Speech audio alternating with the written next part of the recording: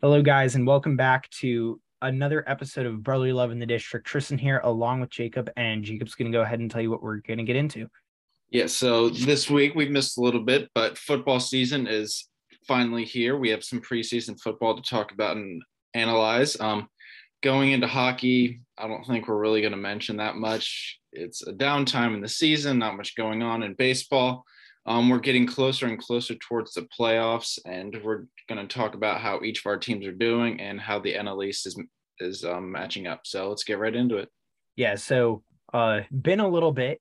We actually both just went to Boston, but they were in back-to-back weeks. So we both went to Red Sox games. Yeah, so we both we didn't really get a opportunity to do it to record, unfortunately. But we are back, and yeah, like you said, we both got the opportunity. Was that your first time at Fenway? Yes, and I was seeing a Yankees game where they choked it, but Spike Lee was there. He was a few rows ahead of us.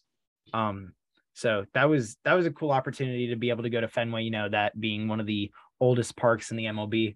It is. I believe it's the oldest in the MLB. I think you're right, but I know Wrigley's up there too.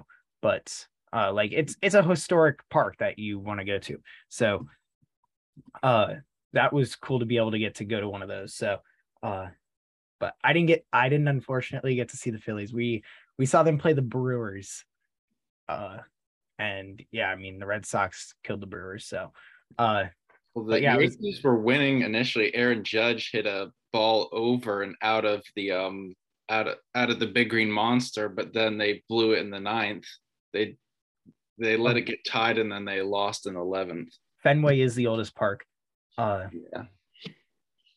But yeah, so that is, we have had a little bit of a break, so we do have a lot to catch up on here. So I think the first thing we're going to get into is obviously the NFL. And before we go getting into preseason real quick, we are still going to do the little preview where we go into each team in the NFC East. So we'll do the Giants, Cowboys, Washington, Commanders, and the Eagles. And we'll go over those rosters, talk about where we think they'll fall, and all those good questions. And then we'll still do that. And then there's a little bit of news. So initially, this is, just NFL news in general. Initially, Deshaun Watson had been suspended 4 games, I believe, correct? Yes. And did you see his suspension just got up to 11 games? And a $5 million fine going to charity.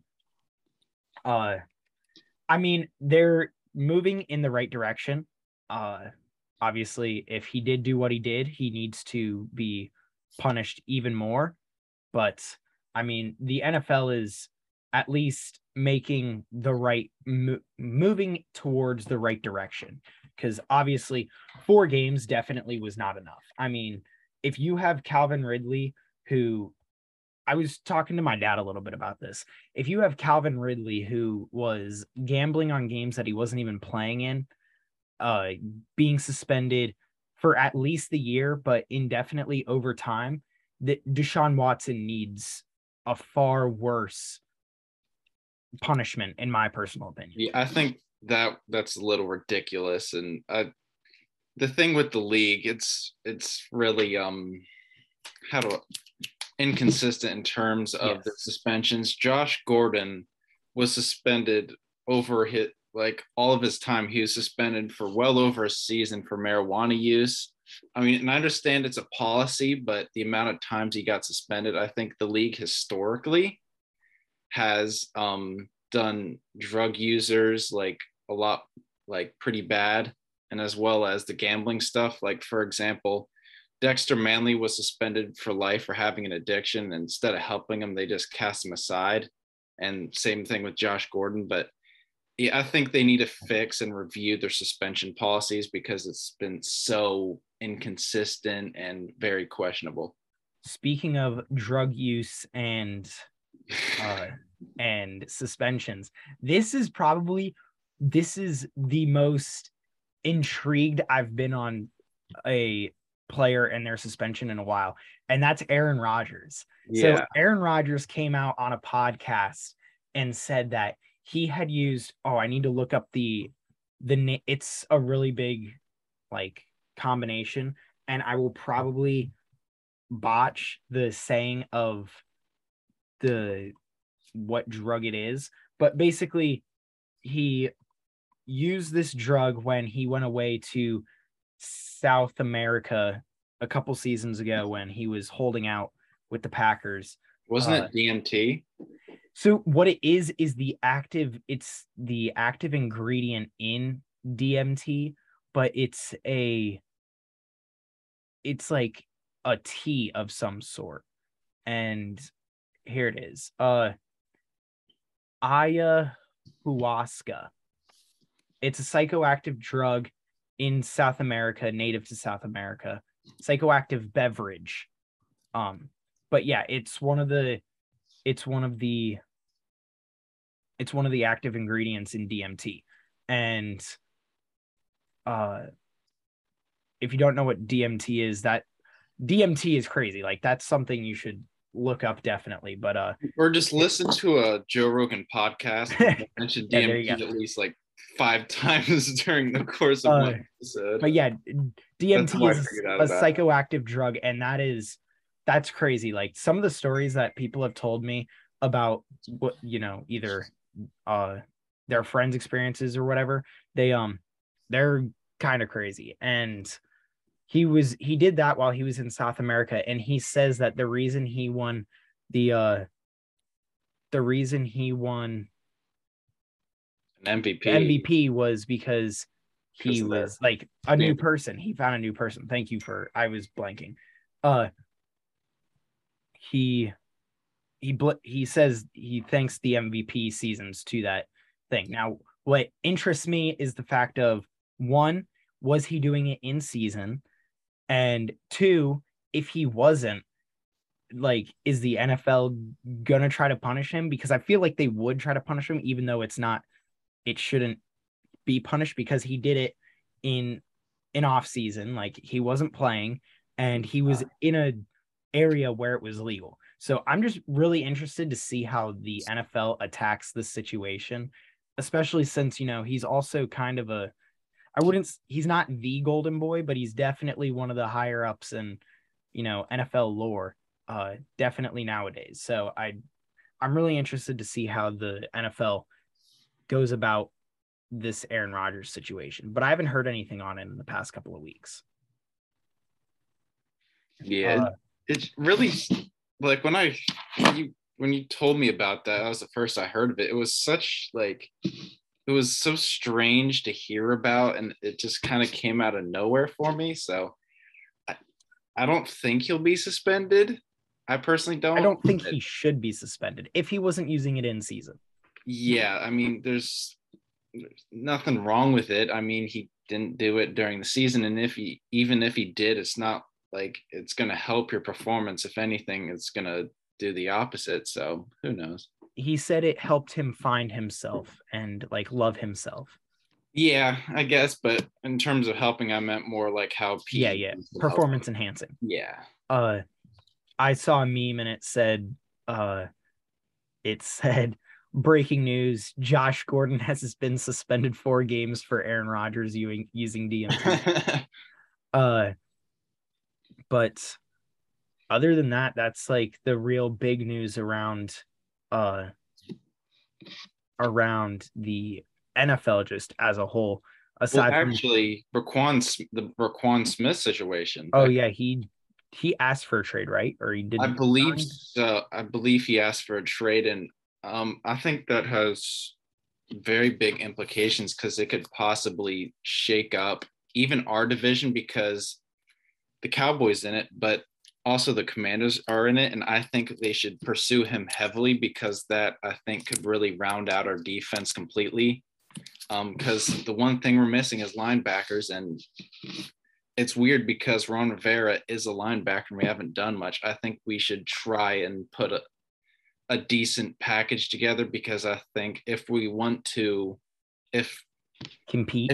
And if Ron Rivera wants to ultimately, as well as Jack Del Rio, like put their jobs without a doubt, like they're going to have it next year.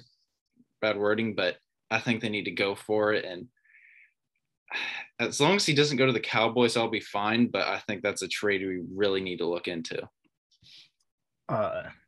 Roquan Smith, and then another one is Kareem Hunt. He has to be traded too from the Browns. The Browns denied it, or told him no, but I still think that's interesting because obviously teams now see that he wants out and they're going to be calling. So yeah, even just asking for a trade that shakes up the NFL a little bit and like shakes up teams calling and all that stuff. But going into the preseason games, the Commanders played the Panthers and the Eagles played the Jets. You want to talk about the Commanders game real quick? Yes. So there's some good and bad that I took away from that game. The bad is our third down defense still sucks. I think something really needs to happen. Jack Del Rio, I mean, we struggled with it last year. Our third down defense was truly awful, and we cannot afford to have our third down defense being that bad.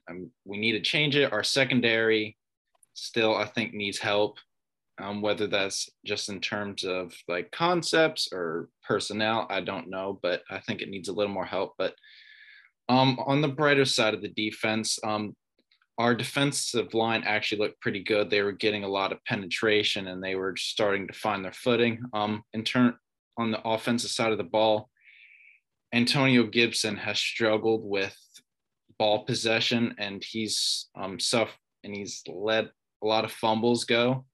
And he had another one. And so, especially with Peyton Robinson, I think his name is, our new running back, he looked really good in the 3 drives he was out on the field. Antonio Gibson may have lost the starting running back spot because I think even into this season it was in question, and we're a team, we can't afford to give up that many possessions again, and he was one of the reasons why we gave up so many. And Peyton and Robinson, he looked really good. He was getting a lot of yards after contact. He looked like he had significantly better ball carrier vision than Gibson. Do I think we like cut Gibson? No, but maybe we should use him more as like a gadget player like he was in Memphis, or look to trade him in some kind of package. But yeah, it's not looking great for him. Carson Wentz started to look more and more comfortable in the 3 drives he was out there. The 3rd drive, he led him down the field and ended up with a touchdown. Not a passing, but running. He was 10 for 13, 74 yards, looked comfortable. Wasn't overly he wasn't forcing the ball into areas where he shouldn't be. He was taking a lot of checkdowns, and which is something that he never did. Yep. He never took checkdowns. And that's one of our strengths, because JD McKissick, whenever he gets the ball, he can make things happen. Antonio Gibson, when you toss him the ball and he's not fumbling, he can make things happen. Peyton Robinson even can too. Look great. Another quarterback who I think looked good was Sam Howell. Even though he's against 3rd stringers, I think he looked great. But people are saying he should start. That is absolutely not the case. We need to let him develop without any pressure right now. He did great against third stringers, and I just think he's going to be the future. But we just let him develop without any big weight on his shoulders, and it's looking up for us. But we still have a few things we need to clarify and get better at. So the one thing I just thought was crazy, probably one of the best game-winning drives in NFL history, was what Matt Corral did for Carolina. Did you see the game? Yes. So I didn't watch the game, but I saw this afterwards. In the game-winning drive, Matt Corral, the order of events: Matt Corral, incomplete pass. Matt Corral scrambles for 6 yards. They rush the ball and gain 11 yards for a first down. And then Matt Corral, another incomplete pass. Matt Corral, another incomplete pass.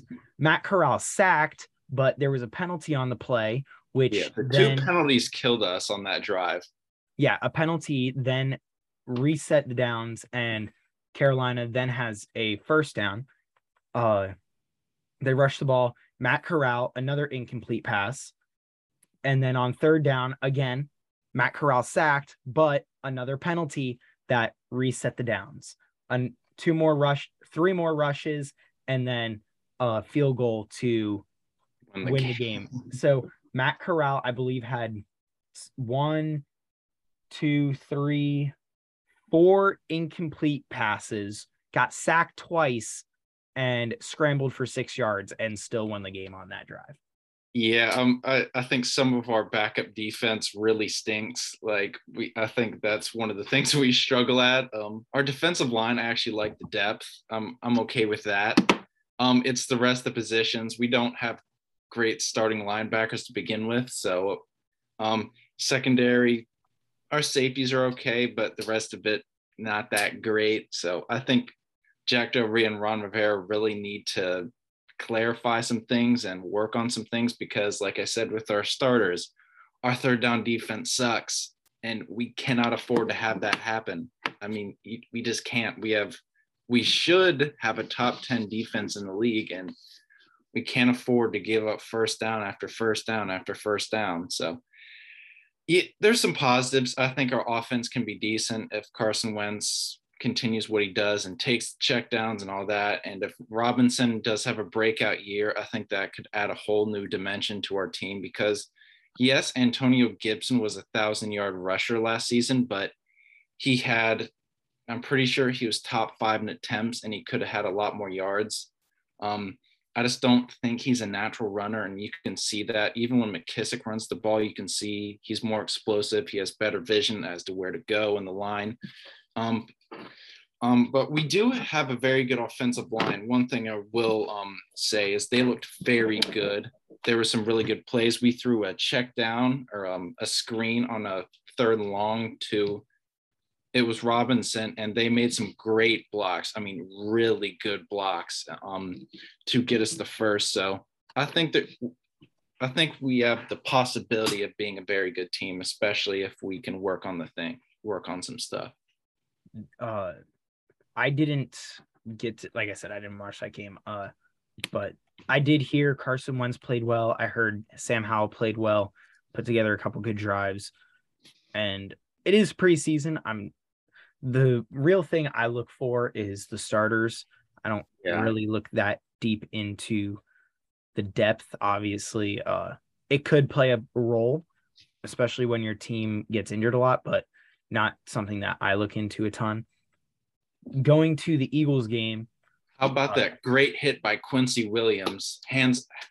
Let's give him a round of applause.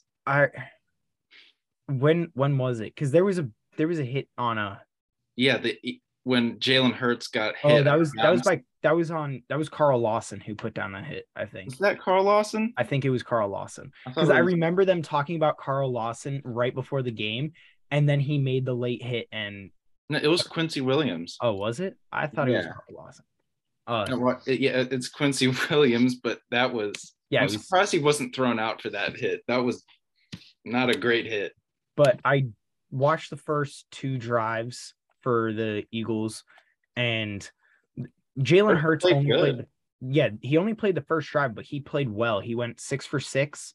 80 yards and a touchdown. And I was saying, let me pull up the rest of his stats real quick, but he didn't have a complete pass or incomplete pass on his first play of the game. They did play action and he was flushed out of the pocket, and I was looking for him to just check it down to Miles Sanders, and he actually threw a laser down I'd say 20 to 30 yards down the sideline to Quez Watkins right on the sideline. It was a beautiful play. I did see it was a very good throw, but like the only question everybody's going to have is, can he keep it up? And if he can, that Eagles team, it's going to be very dangerous. And I think this year we're going to see a 3-dog race for the NFC East division lead. I think it's going to be a very our division's going to be decent this year.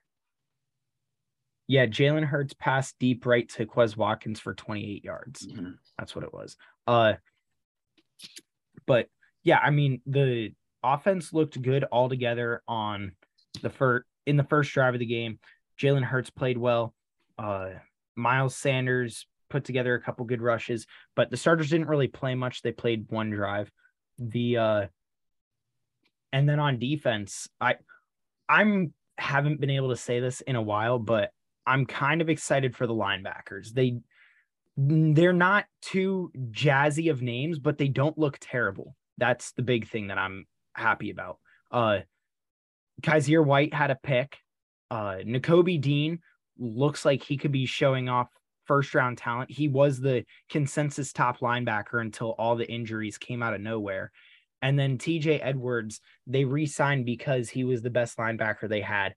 And he's a good downhill backer who makes a ton of tackles. So it's not saying much as an Eagles fan to say that I'm a little bit excited for the linebackers. The linebackers. But what I'm getting at is, one, I will say this. These linebackers are not going to start anywhere else in the NFL. Yeah, no. Unless you're talking like bottom teams of the league. And even then they might not start there. But from what the Eagles are used to, they look good, and that is what I'm basing it off of. You just need them to not jack it up. Exactly. Like, I'm looking for average play to come out of them. I don't need anything spectacular. You know, I don't need Fred Warner type play or Bobby Wagner in his prime type play. I just need them to play on average. I want them to play like Anthony Harris did last season. Anthony Harris, he never screwed it up, but at the same time, you never heard his name in a good play. He played well, but he didn't do anything amazing and he didn't do anything terrible. And he just played average. And that's what I'm looking for out of the linebackers, because looking at the rest of the defense, it's pretty solid. Obviously, the D-line in Jordan Davis and Fletcher Cox, Josh Sweat, you know, they have a deep D-line, and they also have Hassan Reddick rushing off the edge. With the D-line, they should be getting to the quarterback quick. And then on top of that, you have Darius Slay, and you finally have an actual number 2 corner across from Darius Slay and James Bradbury. So the team looks better as a whole on defense. And that is what makes me just be okay with just seeing a little bit of average play out of the linebackers. You also got Jaquiski Tart at safety, and they re-signed Anthony Harris. Although I was listening to another podcast where they were talking about the Eagles 53, and he said that he thinks Anthony Harris is going to get booted, and Jaquiski Tart will be starting across from, who is the other Eagles safety? It's escaping my mind right now. Eagles safety. Ugh. I can't even think of it right now. Well, Marcus Epps. That's who it is. I think guy. It's going to be Marcus Epps and Jaquiski Tart. Jaquiski Tart. I can't pronounce his name. Yeah. But they said he's a box safety who could play all over the place, and they think he'll be starting across from Marcus Epps. So as long as we get average play from the linebackers, that's enough to keep me happy.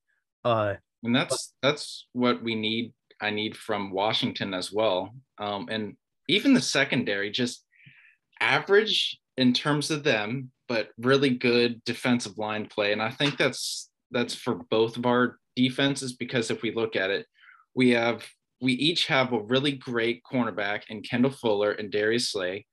I'm sorry, but Kendall Fuller does not add up to Darius Slay. Well, he's not as good, but we have more depth. I see what you're saying. You guys. You have a certified number 1 corner. Yeah, we have a certified number 1. I think our depth is better than yours in terms of the secondary, but it all banks on our defensive line, and we just need them to carry the defense essentially. Yeah. Which is actually for both teams, because that's where the Eagles put all their money, is in the defensive line. That's where Reddick's getting paid $15 million a year. Fletcher Cox is getting paid $14 million this year. The one play there was one play where I saw Jordan Davis and focused on him. And did you see the clip where he just picks up Cam Jurgens? And that is such a crazy. He just like carries him back to the quarterback. He did that against the Jets too. Zach Wilson got the ball out too quick for Jordan Davis to actually get there, but Jordan Davis lined up across from the center and just took him back and gave him no It shot. reminds me of some of the stuff Vince Wilfork used to do, like in the butt fumble. If you look closely, you can see Vince Wilfork moves that offensive line into Mark Sanchez's pathway. But I think Jordan Davis is a better pure athlete than Vince Wilfork. Well, for one, Jordan Davis ran a 4.8 on the 40. Yeah, that is ludicrous. That did Vince Wilfork tackles? No, could Vince he didn't Wilfork run that. No, I was gonna say, did he even stay under a minute on the 40? Well, he's a great athlete, like kind of like William Perry was. They're fast, like off the line, they're quick. Quick. D linemen, you look at their 10-second split or their 10-yard split, not the. Yeah. You don't look at the 40 yards after 10. Just no, don't do that. If your D lineman is running 40 yards downfield, you have bigger issues to. Yeah. Yeah, that reminds me of the game where Mike Vick killed us against Washington. Yeah. We saw our defensive line laying on the floor.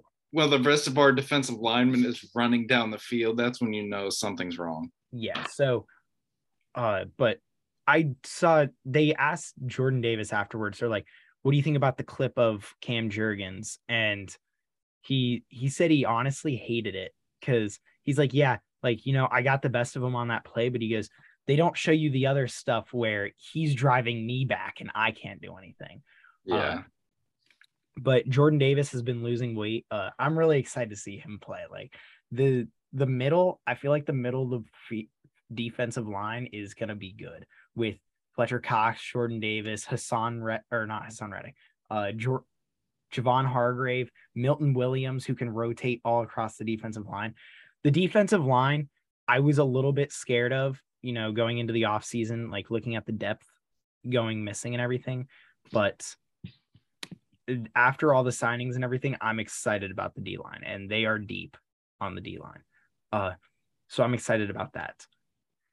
But one thing I'm excited about, or I'm interested to see, Andy Reid has said that the starters will play the first half for the Chiefs against us on Saturday. And so I'm interested to see, will we do the same thing in response, and or at least for the defense, just as a litmus test to see where we are. But yeah, I think that we can make week 2 like the dress rehearsal, kind of like week 3 was when it was a 4-game preseason.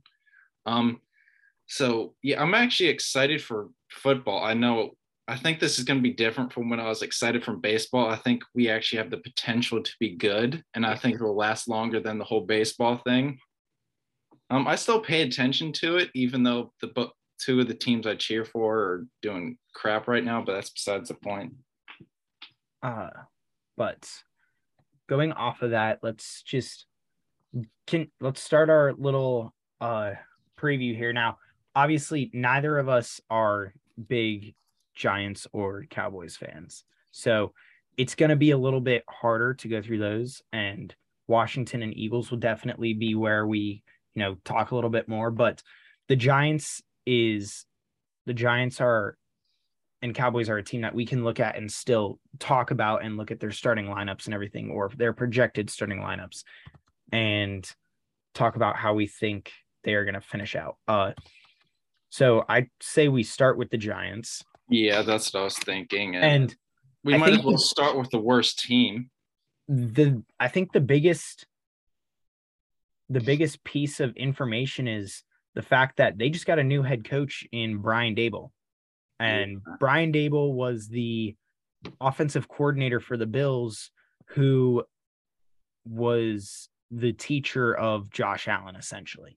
So I'm pretty sure Giants fans are ecstatic about the addition of Daboll. They also added Marty Morningway in the back end for defense as their defensive coordinator. So they've definitely gotten better coaches now, and that's really, you know, how they put it together. A counterpoint for that real quick is, do you remember Josh McDaniel?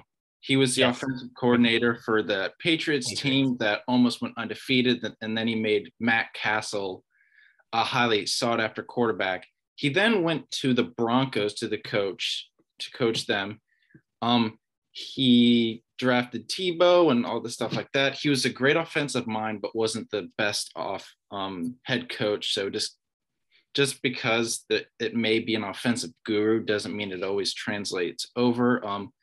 But I don't doubt the coaching staff as much as I do the personnel. I just don't think they have the personnel to do it. Daniel Jones, we keep waiting for him to make a step forward, and maybe it's due to the fact that they don't really have a great offensive line, which hinders their entire offense as a whole. I just don't think they're going to be that great of a team, and I can't think. What are they going to do on offense? Because Barkley, he's shown he's had a lot of injury problems in the offensive I think line. that is another offensive line thing that is part of that. Yeah, and they don't have the best wide receivers. They have Kenny Golladay, but he hasn't really been performing as advertised. Worth his money. Yeah. So, and with Saquon Barkley, propose this question. If this is another bad season where he maybe gets injured because of the offensive line or just has a bad season because of the offensive line, are the Giants going to go into full rebuild and trade a lot of their players and then just be... This is Barkley's contract year, correct? I believe so. So he could just leave outright. Yeah, I think this is Barkley's contract year. Yeah, and he's starting to get 5 years experience, so this should be his contract year. Yeah, so Saquon could be gone after this year, and I think if Jones doesn't show drastic improvement, I think he's going to be gone. So I'm really interested to see what this team does. And don't get me wrong, I still think the Giants are going to be better than they were. I don't see them being great, though. Yeah, because I still think they have troubles on defense as well. Yeah. But I mean, Daniel Jones and Saquon Barkley should both be happy because the Giants did add a couple good pieces. They have 2 good bookends now on the offensive line. In Evan Neal, who was the number 6 overall pick in the draft, and Andrew Thomas, who is an experienced offensive lineman. He came out of Georgia.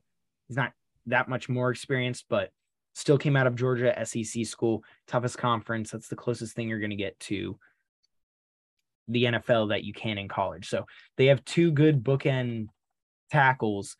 And so maybe Daniel Jones won't be, fighting for his life as soon as the ball is snapped because he has Jadeveon Clowney in his face. So they did add a couple good pieces on the offensive line in those 2 players. Their wide receiver core, I feel like, should be performing better than it does. Yeah, it just doesn't. Because like you said, Kenny Golladay, Matthew Stafford, I don't know if it was Matthew Stafford or what, but I never thought I'd hear myself say he looked way better on the Lions than he does now. Yeah, when you're saying that, that's probably not a good thing. So he looked like a great receiver on the Lions, a number 1 caliber receiver. And then they have Darius Slayton, who has shown glimpses of being a good wide receiver. Sterling Shepard, who has had some injury problems recently, if I recall correctly, but still a good receiver when he is healthy. And Kadarius Toney, the guy they just drafted the last season in the first round, who I would presume they have as their slot. Or actually, I think he'd be an outside receiver, just a speed outside receiver, and then have Sterling Shepard in the slot or Darius Slayton.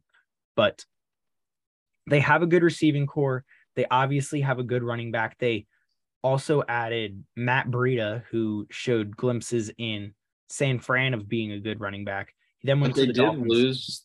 They did lose Evan Ingram, who I think has the potential to be a really good tight end. He hasn't necessarily... He's still on the Jaguars. Yeah, he's on the Jags. And he went from bad to worse. Yeah. Potentially. I mean, the Jags don't look terrible because they also have Trevor Lawrence. I think they could have a decent offense. Their defense is a different story. Yeah.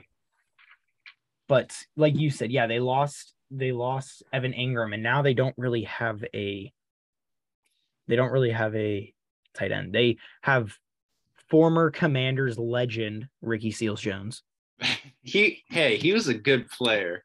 But it says right now their starting tight end is Daniel Bellinger. But I think the depth chart is a little messed up due to preseason and everything, because obviously they have more than 53 players. But yeah, this is definitely a year Daniel Jones needs to step up. Maybe we'll see Tyrod Taylor running the offense by halfway through the season. Yeah, it's very possible. Moving over to, I think the Giants, real quick, I do think the Giants offense should be better and potentially should be the strong point of their team. Looking at this team, I feel like I did last season. Last season, I definitely would not have thought that they would win 4-5 games like they did but their 22 looks good. Their 53 does not look as good, but their 22 looks good. The starting 22. Going over to defense, like I said, like their starters look pretty decent. Their linebackers leave a little bit to be desired. Yeah, thank you. I couldn't think of the word. But other than that, I mean, Leonard Williams has revived his career with the Giants as opposed to being great rusher. They have Azeez Ojulari, who they drafted last year, Dexter Lawrence, who's a bit of a younger guy, but in his second contract, went to Clemson, and I want to say he is a pretty good nose tackle. I feel like I've definitely heard his name wrecking some havoc throughout the NFL in the past. And then they also just drafted Kayvon Thibodeau for their edge rusher, who was at the beginning of this college season last year was the consensus number 1 overall pick. And then they have the tackle machine in Blake Martinez. They have Tay Crowder as their other linebacker. Don't know much about this guy. Definitely a new guy, not a big name guy, but like you said, their defense could be a little and I think their secondary is probably the stronger part of their team.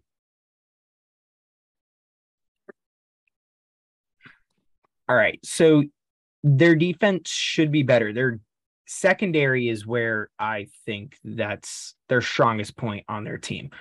They have Adoree Jackson at cornerback, who was a number 1 corner in Tennessee, really fast corner too. And then their safeties, Xavier McKinney and Julian Love, both kind of underrated and good safeties that have been playing a couple years in the league. So their defense is definitely has a little bit left to be desired, but still overall a pretty good starting 22. Their depth is a little rough, but other than that, I think the Giants could win. We're now in a 17-game season, so I would say 6 games. I got them winning 5. I still think they're going to finish last in the division. I do too, because if you look at all 4 teams in NFC East, they're undoubtedly the worst. Yes, agreed. With their new coaches, though, I think they could win 7. There's definitely potential there. But I think we can see offensive improvement, but in general, I just don't think they're going to be a good team or show massive improvement to possibly leapfrog one of the teams. Yeah. I'm excited. I think the NFC East is no longer the NFC least. Who would you say is the worst, who has taken over as the worst division in the league? I don't even know. AFC West is really good, so definitely not them. That's probably the best. NFC North, you have the Packers and maybe the Vikings, but the Bears and the Lions are no. They're bad. You have the West, NFC West, who is the Cardinals, the Rams, who are both potential playoff teams. Then the Seahawks are not. The 49ers. The AFC South's pretty bad. AFC South, the Colts. I don't know. I think they're still Well, has the potential. Colts and I'd say Titans, but they have the Texans and Jags though. uh Texans and Jags. Well, I mean, okay, the I think the NFC South is equivalent to the NFC, or AFC South is equivalent to NFC North, in my opinion. You have that standout team in the Titans and the Packers, and then the team that's kind of in the middle, the Colts and the Vikings, and then the two terrible teams. So Yeah. uh I'd say like before looking at just looking at the season now, it's a little hard. Definitely not the AFC North. I think that's going to be a good division. And that would leave the AFC East, who's the Jets, the Patriots, the Bills, and the Dolphins. I'd say the worst division is probably the NFC South.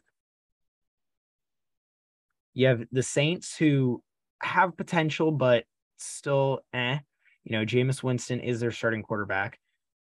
You have the Falcons, who are going to be terrible, might be the worst team in the league this season. Carolina, who They again aren't going to be good. is going to be terrible. And Tampa, I don't know if Tampa is going to be great. They lost a couple offensive linemen. Well, Tom and Brady no longer has Gronk. And Brady, he has some personal issues, Yeah, so he he's hasn't not. been attending practice. So I think the NFC South might be the worst division. You could be onto something there. Because I think you could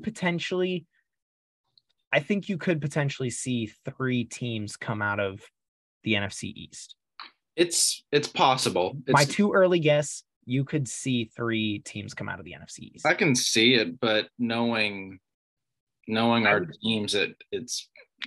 I would say Tampa would win the South still. Yeah. I don't know what's going on down there. The East, I think, is going to be, no offense, but I think it's going to be the Eagles or Cowboys. I don't think it's going to be Washington. Definitely not. Well, initially on paper, maybe like they probably have the better looking teams, but I think depth wise, it's the Eagles.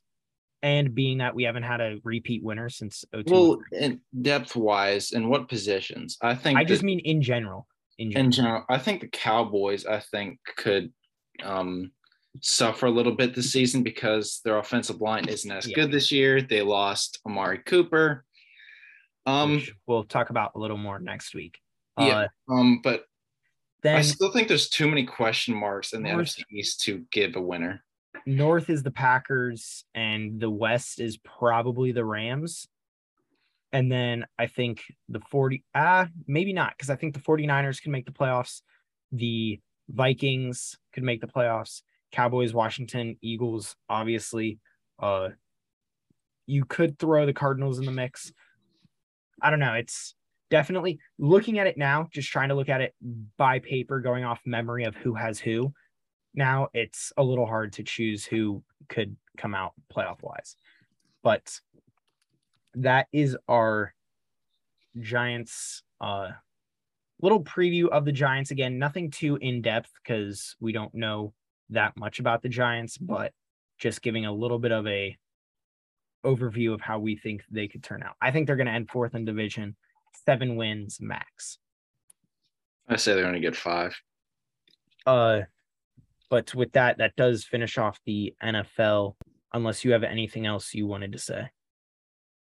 In terms of the NFL, no. In the NHL, nothing really huge. I did have Kadri signed with the Flames. Who? Kadri. Oh, Nazem Kadri. Yeah, he signed with the Flames. The only thing that I had that I actually wanted to talk about was a couple like housekeeping things. So the Flyers, already talked about Morgan Frost, but the other big signing that just happened for the Flyers was Owen Tippett signed a 2-year deal with the Flyers. And that, I think, is a little bit bigger. Obviously, Morgan Frost is a big piece, but those two have really good chemistry. They actually used to play together in when they were younger. Owen Tippett said like they would play against each other and play with each other when they were younger in like certain tournaments and stuff. So he said that could be a little piece to the puzzle in their chemistry. But the big thing with Owen Tippett re-signing is, one, that then makes the Giroux trade seem like that much more successful. Obviously, if Owen Tippett were to come in and just leave immediately, then it definitely wouldn't have looked successful. We still have a little bit of time to see if that trade is right, because we have to wait for that draft pick. We have to see how Owen Tippett pans out as a whole. Obviously, there were a couple other smaller organizational pieces that aren't on the Flyers right now, but in the system. But he's signed for 2 more years, and I think Owen Tippett could be the future goal scorer for the Flyers, because obviously Cam Atkinson will be gone soon and he's getting old. But Owen Tippett is a guy who skates well and hard, but he also has that shoot first mentality. Like I've been saying, he is the first one to have that since probably Simon Gagne. And so signed for 2 years, 1.5 mil a year. And I'm happy about that signing. I think he brings in a pretty good offensive piece to the Flyers, in which they need. Now, the one thing I also want to add to that is I think the Flyers are also getting too much hate because of, I see where people are going in the fact that Fletcher didn't do anything, which, side note, you know who did do a really good job is Howie Roseman. I know we stopped talking about football, but I'm just comparing. Obviously, they're in the same city, the Phillies and the Flyers and the Eagles, but you have both teams who were in bad situations, weren't playing great. Like the Eagles had 4 wins 2 seasons ago, and they both had average teams, and one, now made the team look like a division winner, and the other one just added a couple small pieces. So just comparing those two, I think that Chuck Fletcher didn't do as much as Howie Roseman did, and I think Howie Roseman did a good job, but that's besides the point. But the Flyers are focusing a lot of their talent on the younger guys and not really worrying about the older guys. I think injuries still play a huge role, and I cannot wait for October to come. October is going to be like with football, I can't. Football, playoff baseball, and hockey. I'm excited because I think the Flyers are taking a little bit too much heat. Carter Hart obviously still a stud in net, but there's nothing you can do right now because we haven't even started. Like, it's not OTAs, but like mini camps and stuff. Yeah, like preseason is sometime in September. Yes, preseason starts at September. We are about 13 days away from being done with the last month of the year without hockey. Yeah. So we're that close, and I'm excited. Anything, like any small signings for the Caps that you want to talk about or anything? No, we haven't done anything. But with that, the only thing that I think, really hurts the Flyers is the fact that they're in a really good division. And that's going to... Yeah, I'd say top 3 in the league. But I don't think are you saying it's a top 3 division in the league? Yes. There's only 4 divisions. Exactly. Top 3, bro. That's not that hard. I think they're a top 2 and maybe the hardest division. The only other one I'd say they're the hardest, but in terms of the top end, I think that there is one better division in terms of top end. I think the only other potential division that could be better is the Atlantic. Yeah, I'd say they have better top end teams, but in terms of in general, I think altogether it's better. Yes.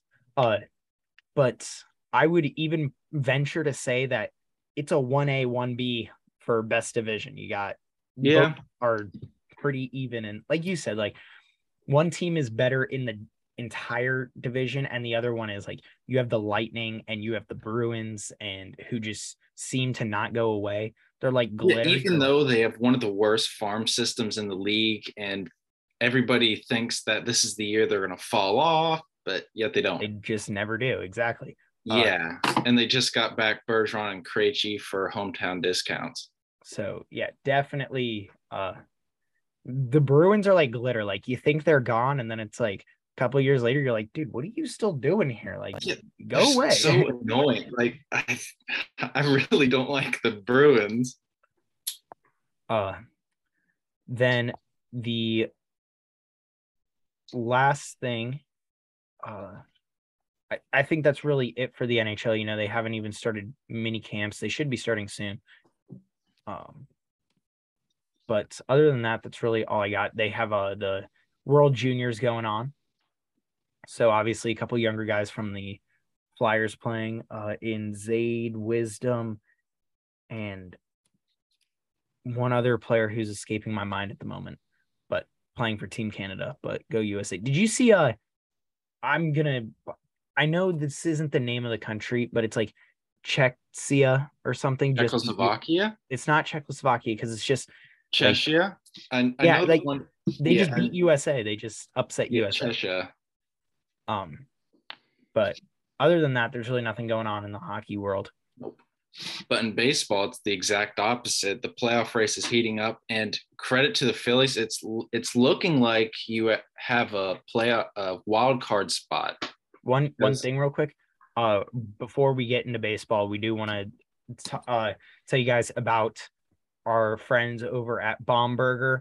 Baumburger's a new food truck opened by another set of college kids like us. They're based out of Loudoun County, and they're a food truck that mostly focuses on their smash burgers. Really good food. I have gone, and I really like their Baumburger, you know, their namesake. They also have a special almost every weekend. I heard today that they could be having a chicken sandwich coming, a fried chicken sandwich coming for this weekend. They do. For a special. So they are at Brossman's Farm Stand in Luckett's, Virginia, every weekend, Saturday and Sunday, and have started going on Fridays a lot more recently.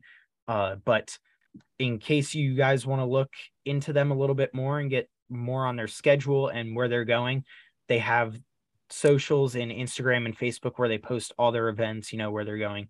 And they also do catering. So if you need someone to cater for you guys, definitely look into Baumburger. Check them out. Like you said, Phillies are looking good. They are in a wild card spot. Yeah, especially because Bryce, I saw him. He's taking BP. He's been starting to take. He's actually getting ready to go to the minors to start. Rehab assignment. So that's good. And the closest team that could possibly get in is the Brewers, but they've been actually losing recently, and they traded away Josh Hader to the Padres. So I think you'll make it into a wild card spot. Yeah, real quick. I mean, obviously the trade deadline at this point was ages ago. Yeah. The Phillies traded for Noah Syndergaard, Brandon Marsh, and David Robertson from the Cubs and the Angels, respectively. Syndergaard actually had a great outing the other day. Pitched 8 innings against the Reds. But I like that he's kind of putting in that same little extra, you know, nothing too fancy, but still has under a 4 ERA. You know, you love to see that in any case. Still has under a 4 ERA and filling in for the injured Zach Eflin. So I like the addition of him. Brandon Marsh is a guy who's going to be the center fielder for the future. I want to say he's locked up for 7 years after this. So, because he's only 24. Yeah, he's very young. I thought he was like 30 beard already. He has a great beard, though. Yeah, he gives off the same vibes as you know, Jumbo Joe, or I feel like just, you know, that long beard makes him age that much more. When I see him, I think of Charlie Blackmon from the Rockies. Yeah. But yeah, he's locked up, and he's going to be the everyday, you know, center fielder for the Phillies. And then obviously the biggest piece that we didn't get to talk about was Your boy Josh Bell and Juan Soto going to the Padres. I mean, Josh Bell, he hasn't been doing that great for the Padres. In fact, he's been doing pretty bad. He's hitting 135 right now, but Juan Soto is doing great.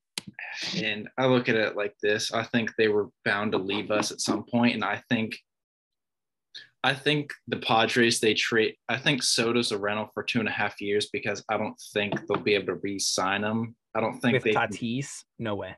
Well, yeah. Speaking of Tatis, Mr. PEDs, we'll talk about that after. But yeah, we got Luke Voigt, who's actually been doing decent. We called up Joey Meneses, who is a 30-year-old rookie, and he's been crushing the ball. He's been the best. He's actually like one of the few bright spots. And we just called up CJ Abrams, who is he's like, I think the top. He was there. I want to say he was their number 2 prospect for the Padres prior to getting traded. And he had been playing in the MLB for Fernando Tatis while he was injured. He's playing on and off. And we also got Mackenzie Gore. We got Robert Hassel, the second or third. I forgot which it is. And we got a few other people. I like the trade considering I think we would have lost him regardless. It's going to be a long rebuild, but I'll try to keep it positive. CJ Abrams had a clutch hit a few nights ago where he tied it up or put us in the lead. So we still have some good young pieces. We have Ruiz, we have Josiah Gray. We're gonna get Mackenzie Gore soon. I think that has the potential to be a very good 1-2 punch. So, and we're going to get another good draft pick next year because we're going to be the worst team in baseball. So we're just going to need to draft a lot better than we have the past few years, and our farm system is going to need to do its job. What I mean by that is progress our players. So I'll try to keep positive.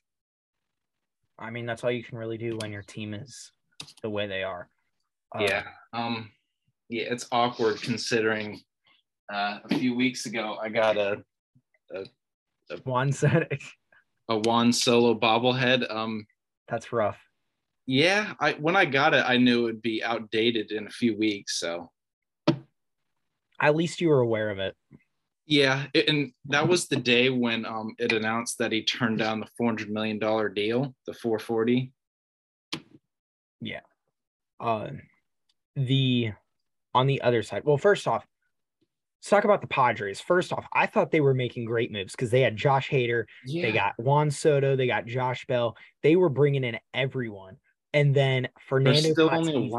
They're only a wild card team. Yeah, right now they're certainly a wild card team, but Fernando Tatis comes out and he 80-game suspension on for 80 games because of PEDs. That is a game changer. I was so surprised because we were walking back from the Yankees-Red Sox game, and I looked on my phone and saw a shit ton of notifications, and it said 80-game suspension Fernando Tatis. And I saw his letter explaining it. It's pretty funny because he claimed he had ringworm from a haircut, and then he took ringworm medicine that had a steroid in it. That was his excuse that he released it. I mean, but at the same time, like you have that whole, he's saying it, but it doesn't sound believable, and everyone's going to look at it the way they do anyway. Yeah. At the end of the day, he's getting suspended either way. So he's let down the Padres massively. Yeah, because he hasn't offseason. He was injured last season too. Yeah, and this offseason he got injured in bike accidents, motorcycle accidents, and then he's trying to work back, and then boom, 80-game suspension for one of the faces of the league, or now former faces, whatever that's going to be. Yeah, the Padres. Yeah, and I think they're still underperforming because they have the same record as you guys, and that's not good considering the roster they have and what they're supposed to. Their roster, even if our team was healthy, their roster is still significantly better than yours. And then add in the fact that we are right now, our injuries: Brandon Marsh, Kyle Schwarber, Zach Eflin, Bryce Harper. They just got rid of Didi Gregorius. But with the injuries, their roster is 10 times better than the Phillies. And the Phillies are still putting up just as good numbers against their opponents as the Padres are. Yeah, the Padres are just disappointing. Yeah, they have like Soto's been playing good, but they're just not winning as much as everybody thought they should. They kind of remind me of the Brooklyn Nets and the fact that they have a bunch of superstars, but for some reason can't do anything. Yeah. But going on the other end of the spectrum, like you were saying, the Phillies, they are in a wild card spot right now. And I believe they're in the second one. I believe they have a half a game on the Padres. You do. Yes. And I believe right now we'd be playing Atlanta if the playoffs were to start right now. Which is not good because the Braves are playing very well. Yes, they're hot. But so are the Mets because they got back to Grom and Scherzer. Yeah, the Mets are. The Phillies just played the Mets, and they're starting another series against the Mets tomorrow. But the Phillies put together a pretty good series against the Mets. They won the first game 2-1.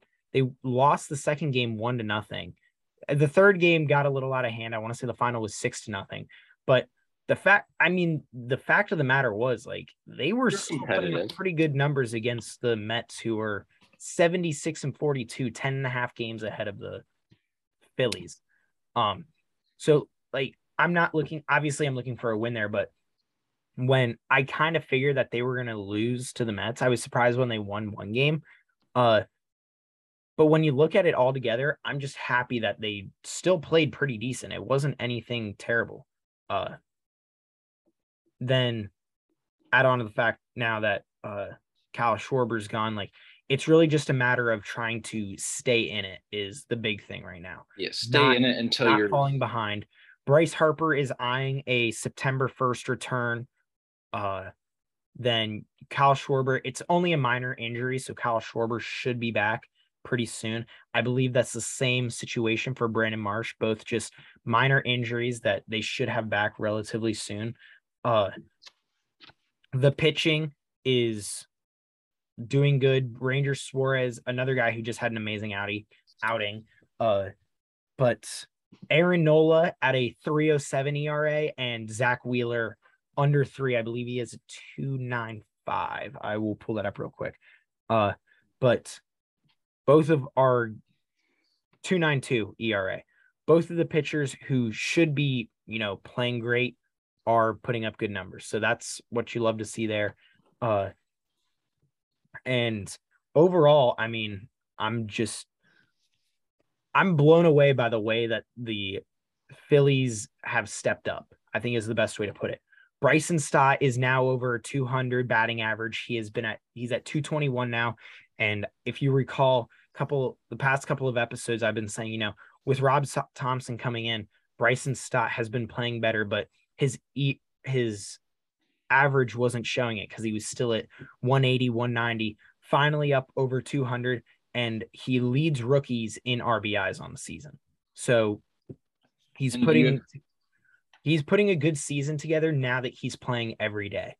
And you have guys like Derek Hall stepping up. He's hitting 66, 9 homers, 16 RBIs. Garrett Stubbs, whenever JT needs a break, Garrett Stubbs put him in, and he's actually been playing Garrett Stubbs. It might go down as the second best backup in Philadelphia history. Obviously, number one is Nick Foles. But Garrett Stubbs comes in for JT Realmuto, and every single time, he goes like 2 for 4 on all of his at-bats with at least a double, at least one extra base hit every time he plays. He is insane behind the plate. I love Garrett Stubbs. Like, he's not the, he's not the greatest of names, but he plays so good, and I like that guy. Another addition that they had at the trade deadline was Edmundo Sosa from the Cardinals. Edmundo Sosa, another guy, defensively really good.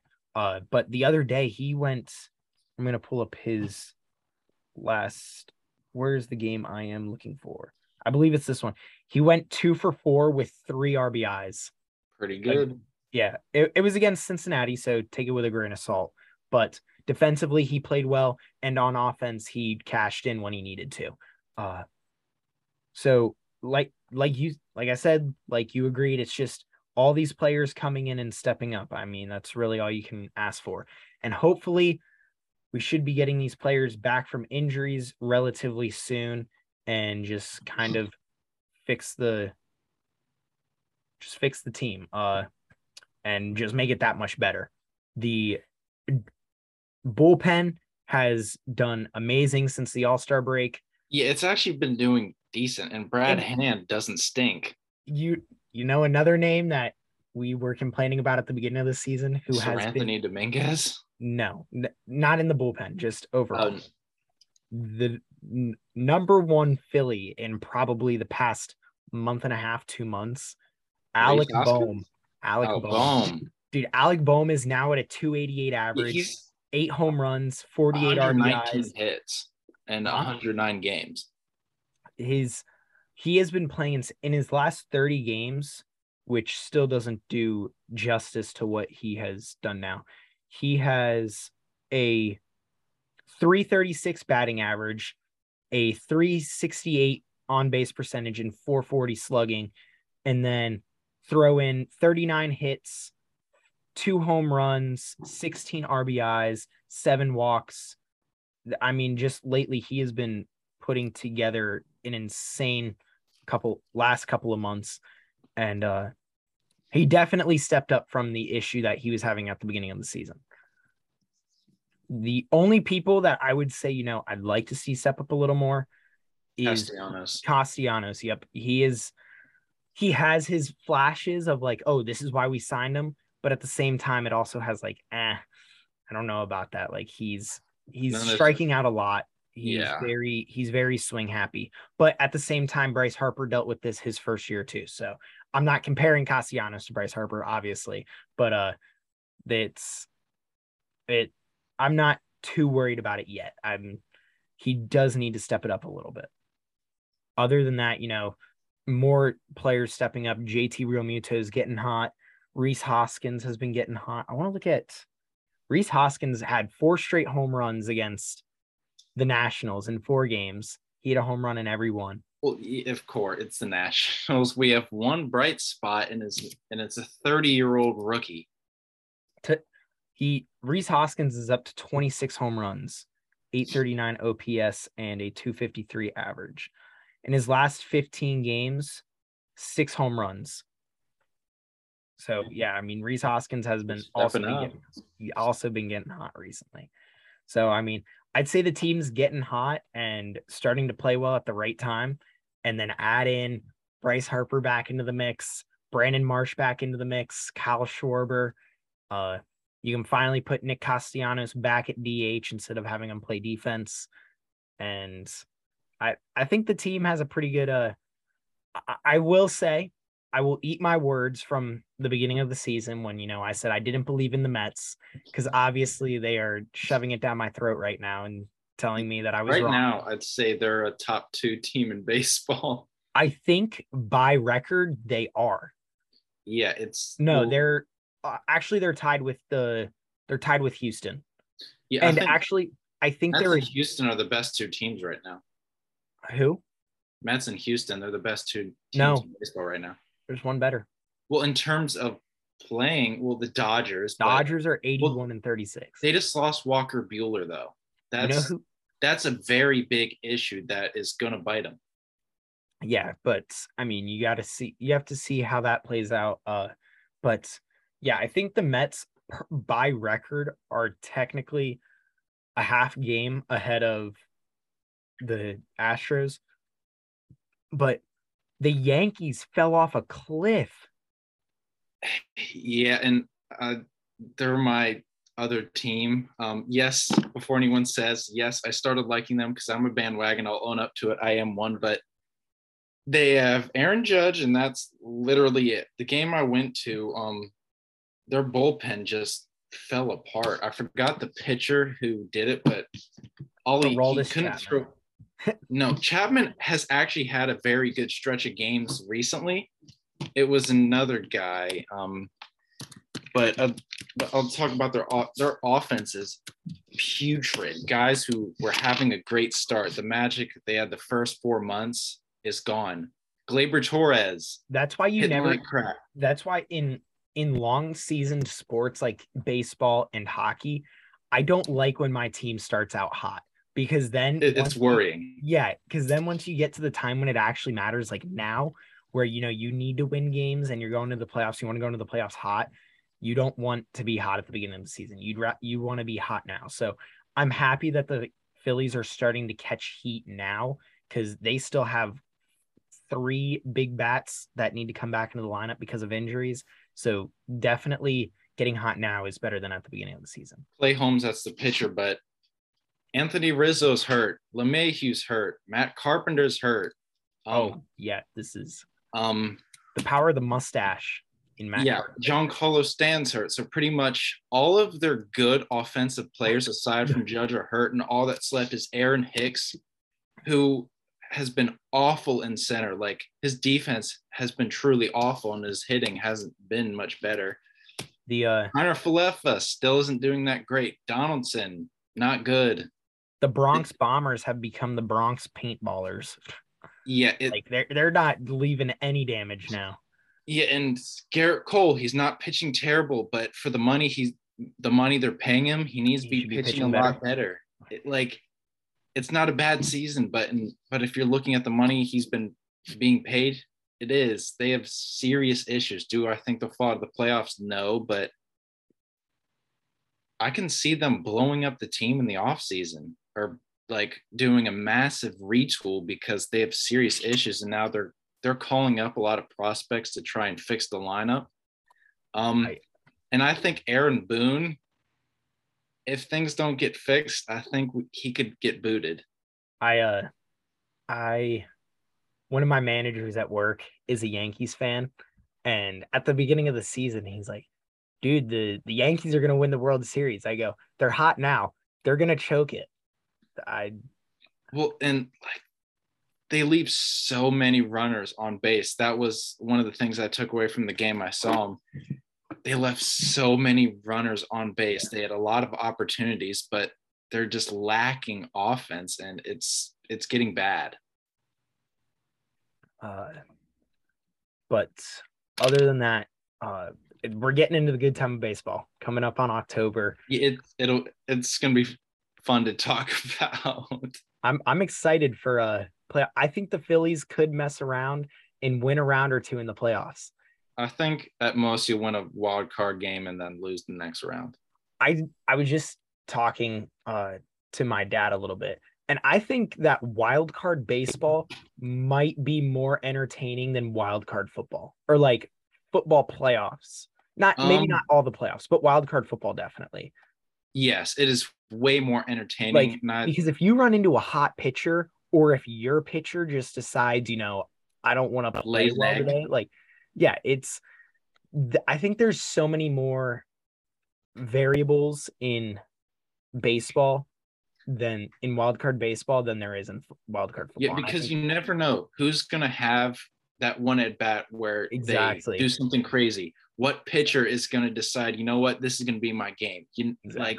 There's a lot more question marks than there is in football. Yeah, I agree. But with that, we are coming up on playoff time. I'm excited. But with that, that's all I have. Anything else from you? All right. Well, then we'll close it out there. You guys can check out the rest of our pods on Spotify and Apple, where you can also rate us and leave us a review on Apple. You guys can follow us, our Instagram at BL in the DC. We post, news there, trades, signings, stuff like that. You can follow our Instagram, and you can also comment and send us questions and stuff through DMs. You can email us questions and comments, and check out our TikTok and YouTube. Yeah, our TikToks and our YouTubes. We put videos up there and talk about, signings and stuff on there, just as a smaller little section to, just focus on that as opposed to a whole podcast on it. So and once the reverse retro jerseys come out, we're gonna do it. We're each gonna be doing a tier list, so that's gonna be its own separate YouTube video. So just keep your eye out for stuff like that. Yeah. So definitely check us out on those stuff. And with that, we will see you guys next week. See you later.